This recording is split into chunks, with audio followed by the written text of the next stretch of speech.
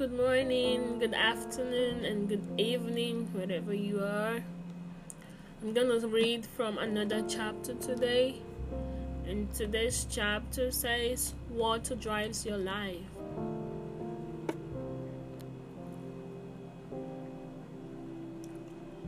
Everyone's life is driven by something.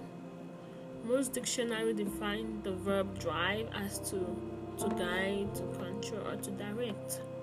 Whether you're driving a car, a nail, or a golf ball, you are guiding, you are controlling, you are directing it at that moment. What is the driving force in your life? Right now, you may be driven by a problem, a pressure, or a deadline. You may be driven by a painful memory, a haunting fear, or an unconscious belief.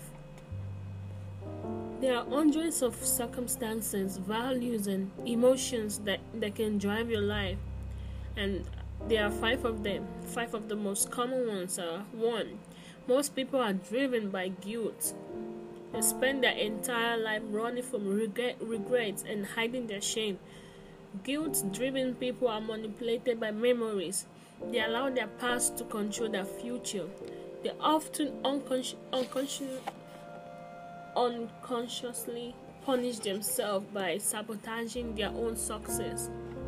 When Cain sinned, his guilt disconnected him from God's presence, and God said, "You will be a restless wanderer on the earth." That describes most people today, wandering through life without a purpose.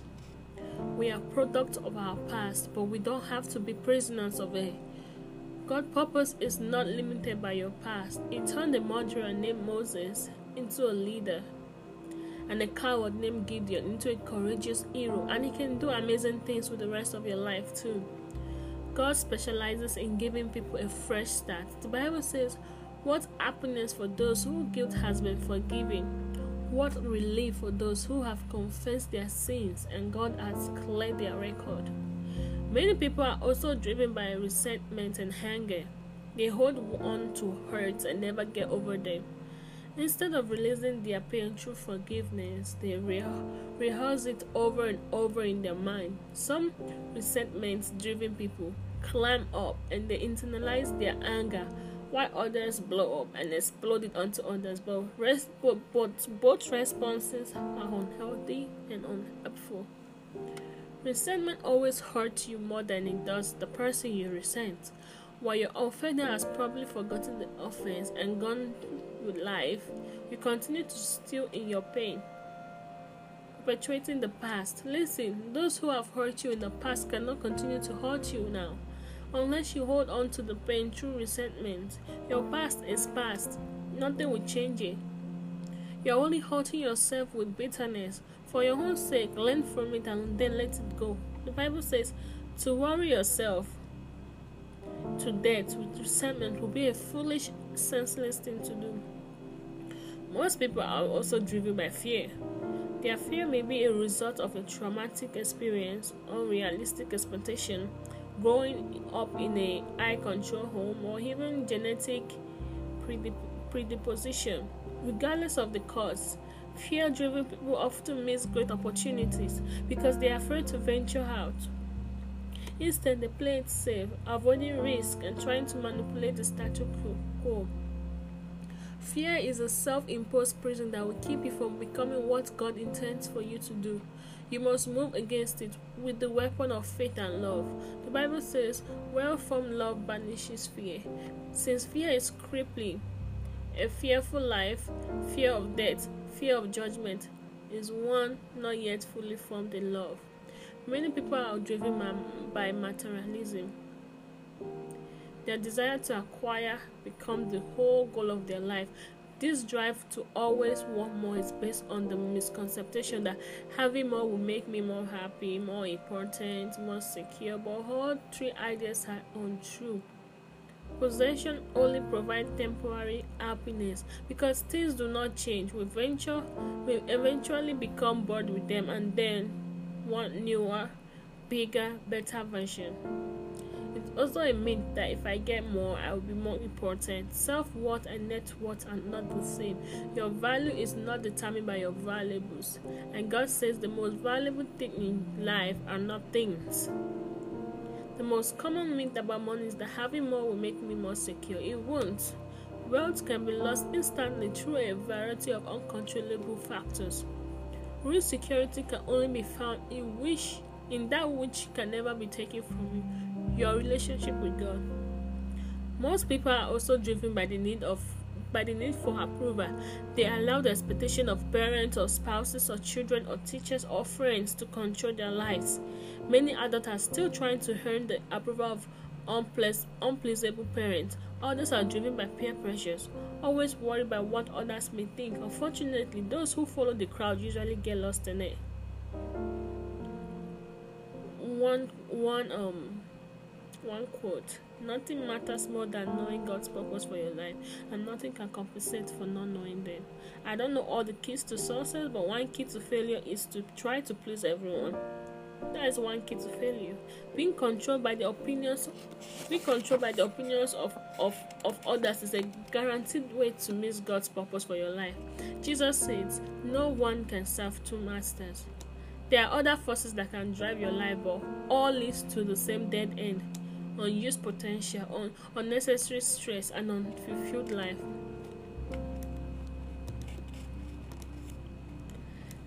There are 5 great benefits of living a purpose-driven life. 1. Knowing your purpose gives meaning to your life. We were meant to have meaning. This is why people try dubious methods like astrology or physics to discover it. When life has a meaning, you can bear almost anything. Without it, nothing is bearable. A young man wrote in his 20s wrote, "I feel like a failure because I'm struggling to become something and I don't even know what it is. All I know how to do is to get by someday. If I discover my purpose, I feel like I'm beginning to live. Without God, life has no purpose. And without purpose, life has no meaning. Without meaning, life has no significance or hope." In the Bible, many different people express their hopelessness. Isaiah complained, "I have labored to no purpose. I have spent my strength in vain and for nothing." Job said, "My life drags by day, day after hopeless day, and I give up. I'm tired of living. Leave me alone. My life makes no sense."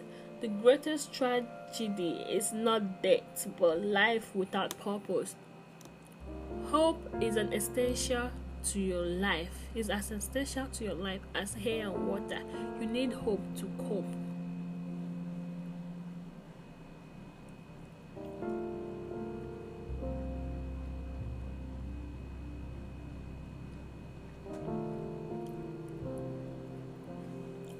Dr. Bernie found he could predict which of his cancer patients would go into remission by asking, "Do you want to live to be 100?"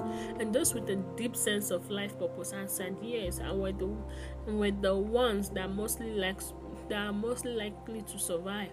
Hope comes from having a purpose. If you have ever felt hopeless, hold on. Wonderful changes are going to happen in your life as you begin to live it on purpose. God says, "I know what I am planning for you. I have good plans for you, not plans to hurt you. I will give you hope and a good future." You may feel you are facing an impossible situation, but the Bible says God is able to do far more than we would ever dare to ask or even dream of. Knowing your purpose simplifies your life. It defines what you do and what you don't do. Your purpose becomes the standard you use to evaluate which activities are essential and which aren't. You simply ask, does this activity help me fulfill one of God's purpose for my life? Without a clear purpose, you have no foundation on which you base your decision, calculate your time, and use your resources. You will tend to make choices based on circumstances, pressures, and your mood at that moment. People who don't know their purpose try to do too much, and that causes stress and fatigue and conflict. It is impossible to do everything people want you to do. You have just enough time to do God's will. If you can't get it all done, it means you are trying to do more than God intended for you to do, or possibly that you are watching too much television. Purpose-driven living leads to a simpler lifestyle and a thinner schedule. The Bible says a pretentious showing life is an empty life. A plain and a simple life is a full life. It also leads to a peace of mind. You, Lord, give perfect peace to those who keep their purpose firm and put their trust in you. Knowing your purpose focuses your life. It concentrates your effort and energy on what's important. You become effective by being selective. It is human nature to get distracted by minor issues.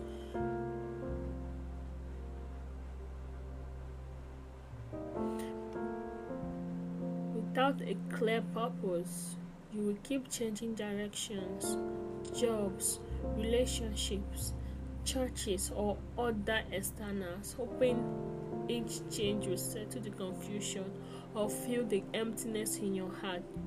You think maybe this time it will be different, but it doesn't solve your real problem. A lack of focus and purpose. The Bible says, don't live carelessly, unthinkingly. Make sure you understand what the master wants. The power of focusing can be seen in light. Diffuse light has little power or impact, but you can concentrate its energy by focusing it. With a magnifying glass, the ray of the sun can be focused to set grass or paper on fire. When light is focused even more as a laser beam, it can cut through steel. Another quote: if you want your life to have impact, focus it. There is nothing quite as potential as a focused life, once lived on purpose. The men and women who have made the greatest difference in history were the most focused. For instance, the Apostle Paul almost single-handedly spread Christianity throughout the Roman Empire. His secret was a focused life. He said, I am focusing all my energy on this one thing, forgetting the past and looking forward to what lies ahead. If you want your life to have impact, focus it. Stop gambling. Stop trying to do it or do less. Prune away even good activities and do only that which matter the most. Never confuse activity with productivity. You can be busy without a purpose, but what's the point? Paul said, let's keep focused on that goal. Those of us who want everything God has for us. Knowing your purpose motivates your life. Purpose always produces passion. Nothing energies like a clear purpose. On the other hand, passion dissipates when you lack a purpose. Just getting out of bed becomes a major chore. It's usually meaningless work, not overwork, that wears us down, snap our strength, and robs our joy. Another quote: you weren't put on earth to be remembered, you were put here to prepare for eternity. George Bernard Shaw wrote, this is the true joy of life, the being used for a purpose, recognized by yourself as a mighty one, being a force of nature instead of a selfish little clot of ailments and grievance, complaining that the world will not devote itself to make you happy. Knowing your purpose prepares you for eternity. Many people spend their life trying to create a lasting legacy on earth. They want to be remembered when they are gone. Yet, what ultimately matters most will not be what others say about your life, but what God says. What people fail to realize is that all achievements are eventually surpassed. Records are broken, reputations fade, and tributes are forgotten. In college, James Dobson's goal was to become the school's Tennessee champion. He felt proud when his trophy was prominently placed in the school trophy cabinet. Years later, someone mailed him that trophy. They had found it in the trash can when the school was remodeled. Jim said, "Given enough time, all your trophies will be trashed by someone else." Living to create an earthly legacy is a short-sighted goal. A wiser use of time is to build an eternal legacy. Because you weren't put on earth to remember, you were put here to be prepared for eternity. One day you will stand before God and you will do an audit of your life, a final exam before you enter eternity. The Bible says, remember, each of us will stand personally before the judgment seat of God. Yes, each of us we will have to give a personal account to God. Fortunately, God wants us to pass this test, so He has given us the question in advance. From the Bible, we can surmise that God will ask us two crucial questions. First, what did you do with my son, Jesus Christ? God won't ask you about your religion background or doctrine views. The only thing that will matter is, did you accept what Jesus did for you? And did you learn to love and trust Him? Jesus said, "I am the way, the truth, and the life. No one comes to the Father except through me." Second, what did you do with what I gave you? What did you do with your life? All the gifts, talent, opportunities, energy, relationship, and resources God gave you, did you spend them on yourself, or did you use them for the purpose God made you for?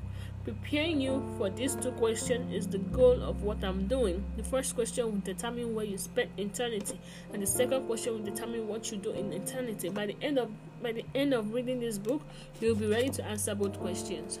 So today's topic was thinking about your purpose, and the point is that living on purpose is the path to peace. And the verse to remember is Isaiah 26:3.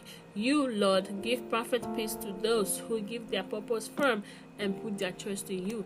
And the question you should consider is, what would my family and friends say is the driving force of my life? What do I want to be? Thank you, and have a nice day.